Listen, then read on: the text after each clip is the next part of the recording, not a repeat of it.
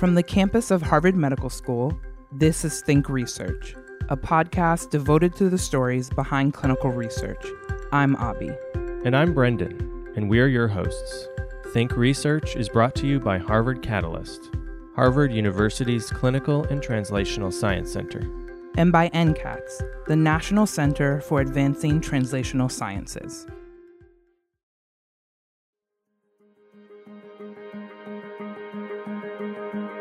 The epidemiology of infectious disease is closely tied to public health efforts, resources, and access to care.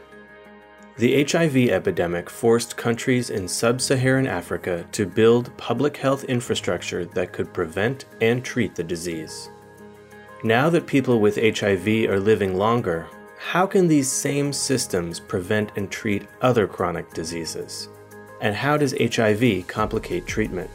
In South Africa, Mark Seidner and his team are working with local health departments and healthcare providers to understand the best ways to treat hypertension and other chronic diseases in people living with HIV. Dr. Mark Seidner is an infectious disease clinician at Massachusetts General Hospital and an associate professor of medicine at Harvard Medical School. Dr. Seidner, thank you very much for joining us and welcome to Think Research. Thank you. My pleasure. So you're a clinical epidemiologist by training, and you have a research program in Uganda and South Africa that aims to improve health for people living with HIV. When did you become interested in HIV? I think like many people in my field, it was really a personal experience, which I think first got me interested in the field in general. As a youngster, I had a cousin who was infected with HIV. He was actually also a magician. So he was my favorite cousin. No offense to all the rest of my cousins, but he was infected with the disease at a time when treatments weren't yet available. He did unfortunately succumb to the disease. And actually, I think other than losing a family member and friend, I think I was young at the time, but striking was the fact that people didn't really talk about his death in my family. It wasn't a secret, but it wasn't discussed. And I remember some conversations with my mother about why that might be and not really understanding it. But as I, of course, grew and expanded my ability to really conceptualize those things, it became increasingly an interest to me, not just HIV as a medical disease, but as a stigmatizing disease and one that affected people on multiple levels. And slowly pursued a path through my education to see if I can learn more about it. And that actually took me on a trip after college as part of a research fellowship to spend a year largely in sub-Saharan Africa doing some independent study. And I chose to study the effect of the HIV epidemic on various social and behavioral responses in countries in sub-Saharan Africa and India. And after that, it was pretty much clinched that I wanted to spend the rest of my life trying to learn more about it and being able to come back at a point in my life when I had the skill set to potentially have a greater impact. Wow.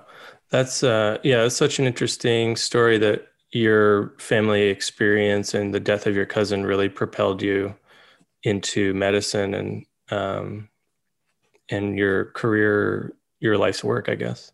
Yeah, I think many of us in medicine and in science, I think will have a personal experience at some point that really triggers either our curiosity or our dedication to try to be able to return and make a contribution. And for me, I think that was really the first of those experiences. And then many others throughout my life, especially when I got a chance, I think, to spend some time globally and see how the HIV epidemic had really just destroyed a generation of people.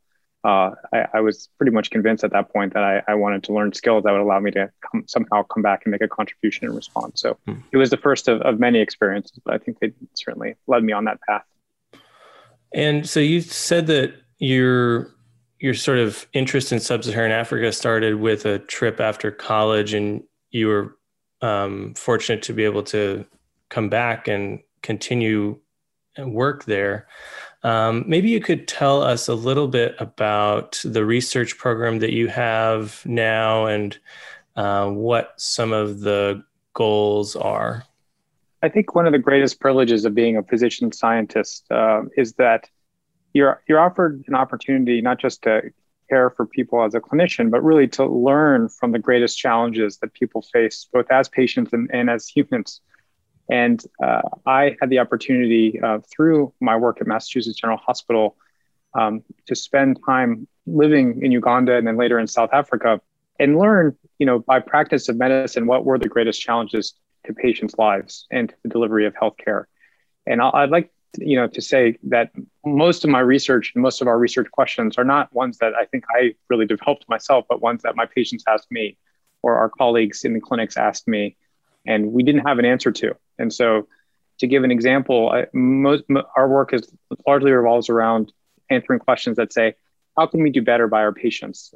How can we allow people with HIV, which is a chronic disease, to live healthier, longer lives? And so, for example, in Uganda, two of our current projects involve studying how HIV affects the heart. And that's because we increasingly have seen over the last 20 years, which is in some ways a very good thing, that people are no longer dying of AIDS at such high numbers, that they're living with the disease, which is a chronic disease, but suffering consequences of its treatment or suffering consequences of a chronic infection that's actually well controlled with the medicines we have. And so the priorities are shifting in our patients from, dying of AIDS to, after delivery of treatment, living with AIDS. And so we're trying to understand how do people live long, healthy lives with HIV, with the chronic disease, whether that pertains to their heart health or other factors, things like their priorities as they age.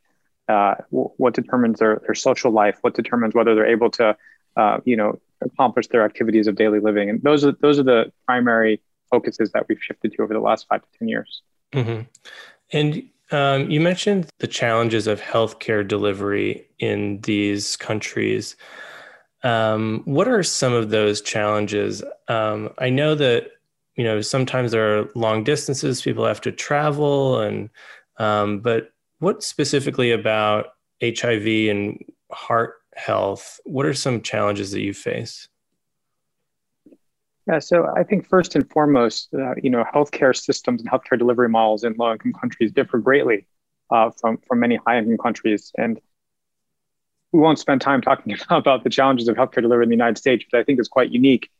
But in many of these countries, public spending on healthcare is just a few percent of GDP, a fraction of what it is here in the United States. And so the actual public health infrastructure, the way healthcare is delivered is incredibly different there in terms of what facilities have to offer, what patients can expect to receive at the hospital in terms of care, what they have to pay for themselves, what they can afford to pay for.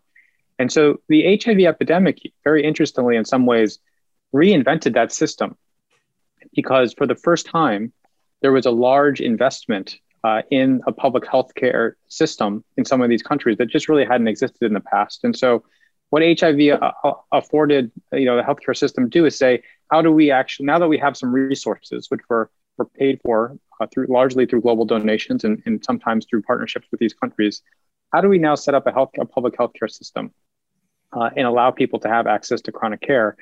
And that really revolutionized the way treatment was given, largely from people coming to clinic only when they felt sick, maybe to get treated for malaria or for childbirth or for other acute problems, to coming to clinic as a way of sustaining health and preventing disease.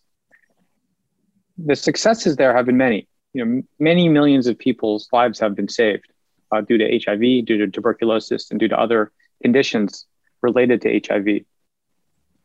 But what we're left with is a healthcare system in some ways that is only designed to take care of HIV, because that's how the systems were built, and not so well designed yet to take care of hypertension and diabetes and dementia and lung disease and all the things that happen when people live long and healthy lives and don't die of AIDS or other things earlier in life.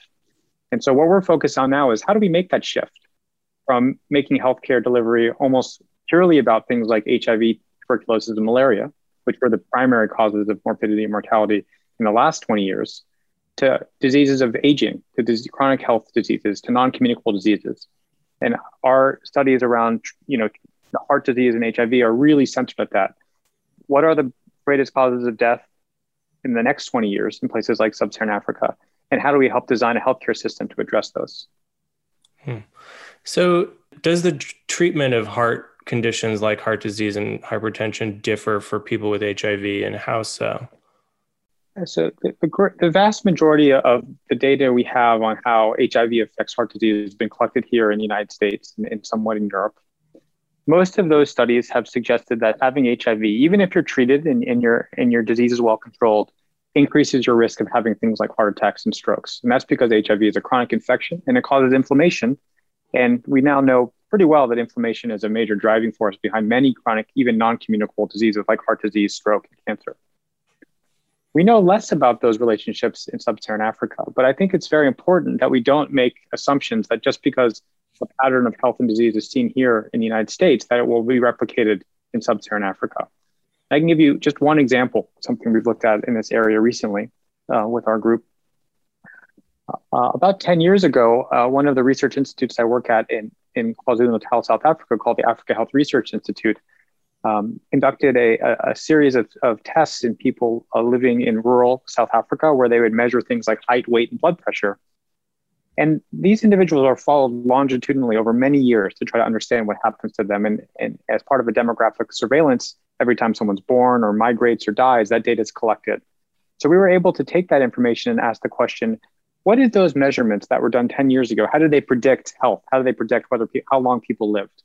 And so we did actually a relatively simple study. We took the body mass index of about 10,000 people that had been measured about 10 years ago. And we asked, how does body mass index predict whether people are going to live long or not? As you all know, in the United States, this data, these same studies have been done over decades now, and they've typically showed that once your body mass index is above 25, you're considered overweight. And if it's above 30, you're considered obese. And that's because those same kinds of studies show that people with a BMI over 25 and 30 have a higher risk of death than people with a BMI less than 25. When we repeated that same exact analysis in South Africa, we found that people with a BMI between 30 and 35 actually had the lowest rates of death, much lower than people with a BMI of 18 to 25. That the entire concept of body weight and body mass in rural South Africa and how it predicted health seemed completely different than what we find here. And so the moral of the story for us is that we can't just collect data in the United States and Europe, particularly amongst people like me. Much of this data comes from Framingham, as you might know, not too far from here. That's a population of largely white Caucasian Americans. Those data are not going to apply in many ways to people living in sub-Saharan Africa. And our research program is trying to say, let's collect this data locally, regionally, with our partners in country to understand what are the determinants of health locally, and how do you design a healthcare system in response to those local determinants of health. So let's talk a little bit about the grant that you have looking at blood pressure control. This past year has obviously changed a lot for most people, and clinical and medical research has been disrupted and altered in many ways. Tell us a little bit about this grant and what you're looking at there, and how COVID has kind of changed what you were doing and altered the way you were working this past year. We wrote a grant before COVID-19 that recognized that hypertension care was quite poor in much of sub-Saharan Africa, and certainly in rural South Africa where we worked. We've shown that rates of blood pressure control are 20 to 30% amongst all people with high blood pressure. So the grant we wrote said, let's do something about this. Let's work with the Department of Health. Let's train nurses. Let's figure out ways to make healthcare delivery for hypertension better. But largely, this grant said, how can we improve clinic-based hypertension care delivery? And in the middle of us receiving this grant, the COVID-19 epidemic happened and everything went on hold. In fact, most of our research went on hold in general, at least for a while. But then when things started to improve, and the epidemic has fortunately improved greatly in South Africa, and they're actually just starting to roll out their vaccination program.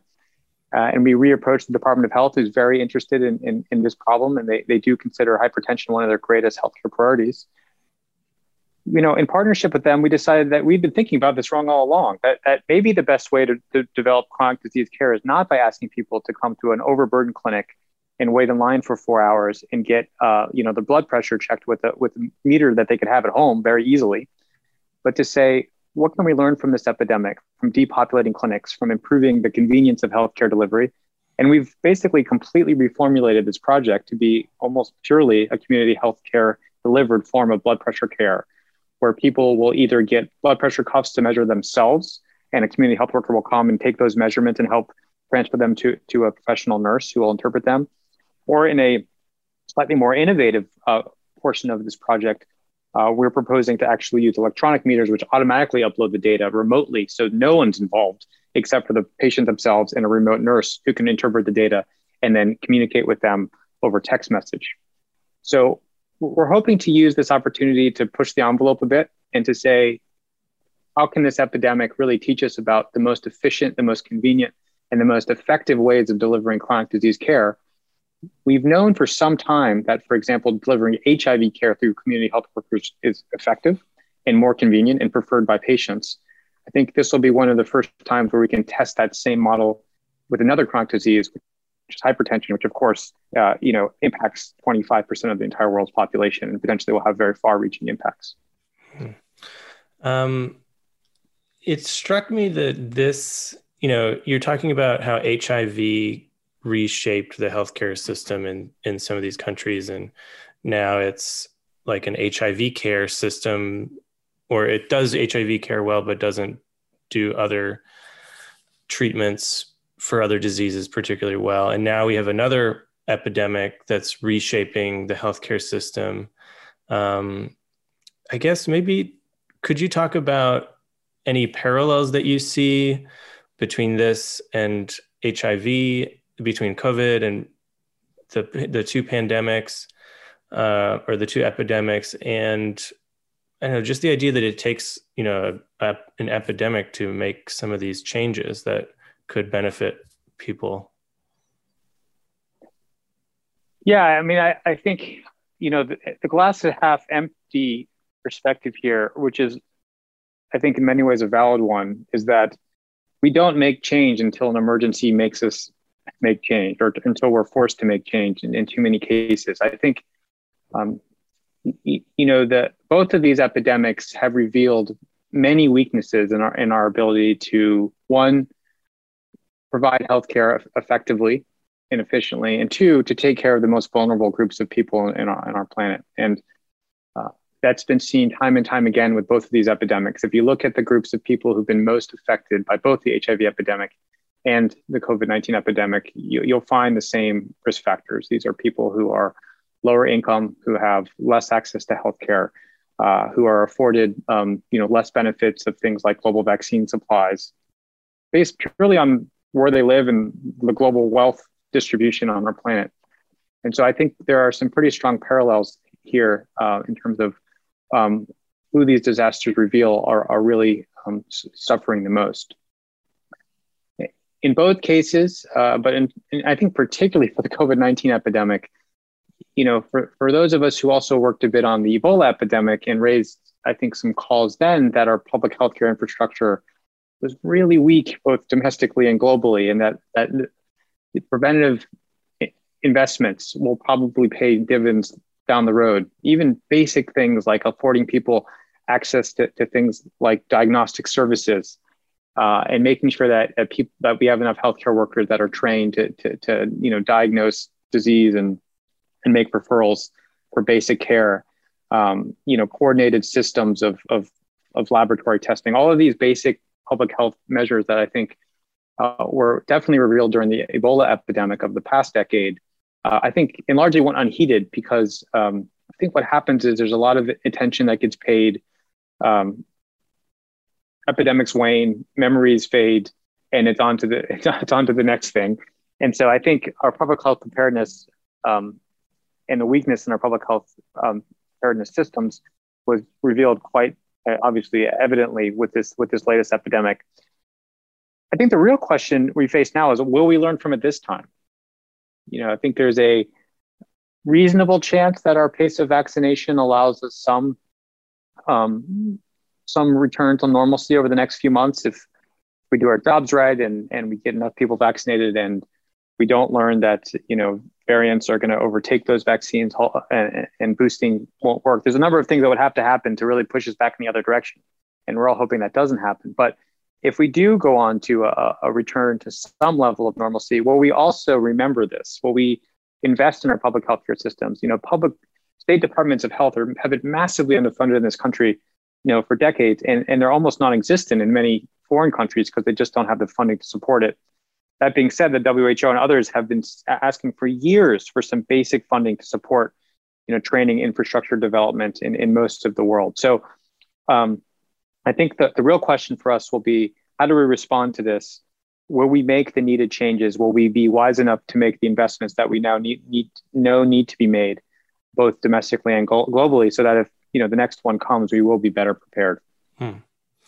So just getting back to the grant that we were just speaking about. So this is work that is in progress now.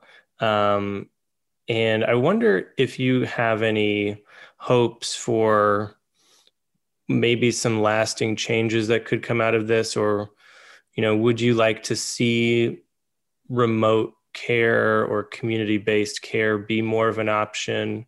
And maybe, the technology, if you could talk about the technology aspect and how that fits in. Yeah, so I think one of the real strengths to this project, which one makes it more exciting, two makes it more challenging, but three, I think positions it to have a lasting impact, is that this project is really a partnership with the Department of Health. We have on our leadership committee, we have leaders on the Department of Health who are also advising the Department of Health at the same time about how to design the non-communicable disease response program. And every step of the way, every time we edit our proposal or protocol, it goes through them, and they help weigh in about, is this feasible? Is this something the Department of Health will adopt if it's going to be successful? And so it's a longer process. It's much harder, from a logistics perspective than just going out and doing a study, recruiting people and testing hypothesis. But this painstaking process where we make sure that we're getting buy-in from our local partners and the people who eventually would adopt this system, if it's successful, I think and hope will give us the chance to say, listen, we accomplished our goals if we do. This did work or it didn't, and this should be the response. And so I think we're in a position where if we do show something that's effective, our partners will be able to have the confidence to move it forward. On a related note, we're actually using an implementation science framework to do this study. So as opposed to it just being a pure clinical trial, which is main goal is typically to say, does this drug work in a vacuum? In a very well designed setting that maybe every patient's being followed every day, and you have good oversight of every last thing that takes place. We're doing these, within the public sector. We're evaluating not just whether it works, but interviewing nurses and patients about their experiences with the devices, what's working, what's not working. We're doing a costing and cost effectiveness analysis. So ultimately we can advise the Minister of Finance, is this cost effective? So if it works, so what? But how much is it going to cost per patient to reduce blood pressure, to achieve blood pressure control, to eventually save lives because of reductions in heart attacks and strokes. So we're using a framework here that we hope will be able to be used, not just to say, is drug A better than drug B, but does this program ultimately represent a sustainable intervention in the public sector? So I think that is our goal. And we do hope that whatever we learn from this, whether it works or it doesn't, that it will be directly relatable to our partners.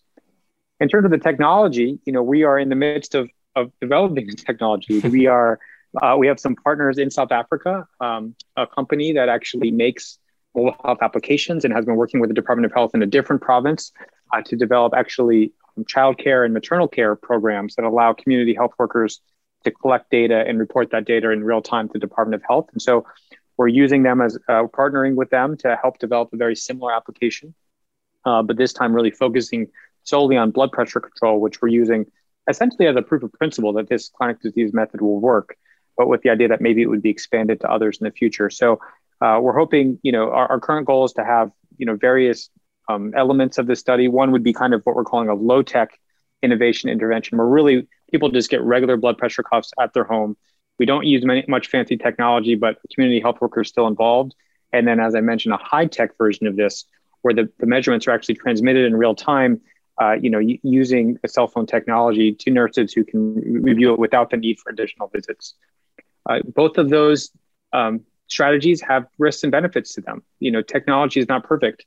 especially in rural areas. The need for multiple visits by community health workers is not perfect in rural areas. And so we're trying to understand the trade-offs between these various strategies and hopefully find one that really works both for the patient and for the healthcare system. Could you see a scenario where both of those approaches have benefits for different areas or groups, and maybe there's sort of a, when you're proposing it to the health ministry saying, look, for this area, we found that blood pressure cuffs and a visit was really effective, but in the cities, the transmitting over the cell network was more effective, and maybe having like either or depending where you live kind of thing. Absolutely, and I think there's nuance to every class research study once you delve into the data. I think you can imagine a scenario where people with hypertension who also have maybe a child or a younger person in their home who can help them with the technology elements would be a reason why that there'd be certain groups of people that would do better with high tech. Whereas, as you mentioned, maybe distance to clinic. If you live very close to a community health worker and it's not that very hard for them to get to your house, maybe they would benefit. And it's all these issues and of course costs. So maybe they're similar or even equivalent, but one of them ends up becoming more cost effective than the other. And you can say, well, the technology is going to be more expensive, but maybe not, because if it decreases healthcare visitation, it actually may decrease health resource costs. So it's difficult to know exactly which one would work and which one wouldn't, and for what reasons. But we're collecting all these process measures in the these things in the middle. How many visits were made? How many times was a pharmacist involved? How many times did someone's battery die? How many times were they not able to get a cell connection and therefore they couldn't transmit? All of those intermediate steps, we're collecting that data as part of our protocol to try to help understand why does it work, why doesn't it work, and ultimately help clarify, are there certain groups of people that would benefit from one versus the other. I will say that ultimately, in places like South Africa, in many countries in sub-Saharan Africa, there tends to be a public health approach, which is that differentiated care where certain people get certain things is not always easy to deliver, especially in rural resource limited settings. And they often follow a relatively standard guideline. And so, there are sometimes difficult decisions to be made because you can't always have 2 or 3 different strategies. But our hope is that we're able to clarify, what is the best strategy. And if there are reasons that they're better for some people versus others, let the policymakers decide the best way to proceed. It's interesting what you just said, let the policymakers decide how to proceed. How do you feel once you have your study, you've collected your data, you've drawn your conclusions, you deliver it, and then you kind of wait and see what happens? What's that like? Well, I think one of the most important responsibilities of scientists is to communicate their findings appropriately, accurately, in an unbiased fashion, and to be engaged in policy decisions, but truly to allow policymakers the opportunity to ask questions, get the answers right, and make those decisions. I think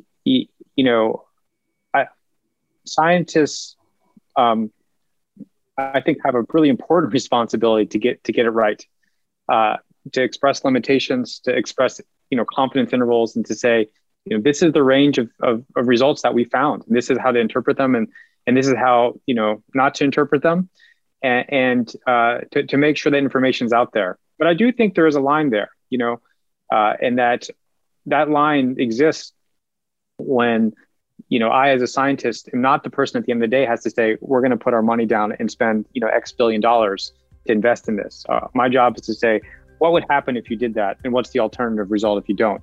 But not necessarily to say you should or you shouldn't. And so I think we are, pretty heavily engaged with our partners in trying to help interpret data as in an unbiased way as possible. But I think we recognize, the limitations of our role there. And it is to advise, and to be clear and transparent, and to recognize limitations, but not to overstep those bounds. Well, Dr. Seidner, it was a pleasure to have this conversation with you. Thank you very much for joining us. It was my pleasure. Thanks for taking the time to speak with me. Thank you for listening. If you've enjoyed this podcast, Please rate us on iTunes and help us spread the word about the amazing research taking place across the Harvard community. To learn more about the guests on this episode, visit our website, catalyst.harvard.edu/thinkresearch.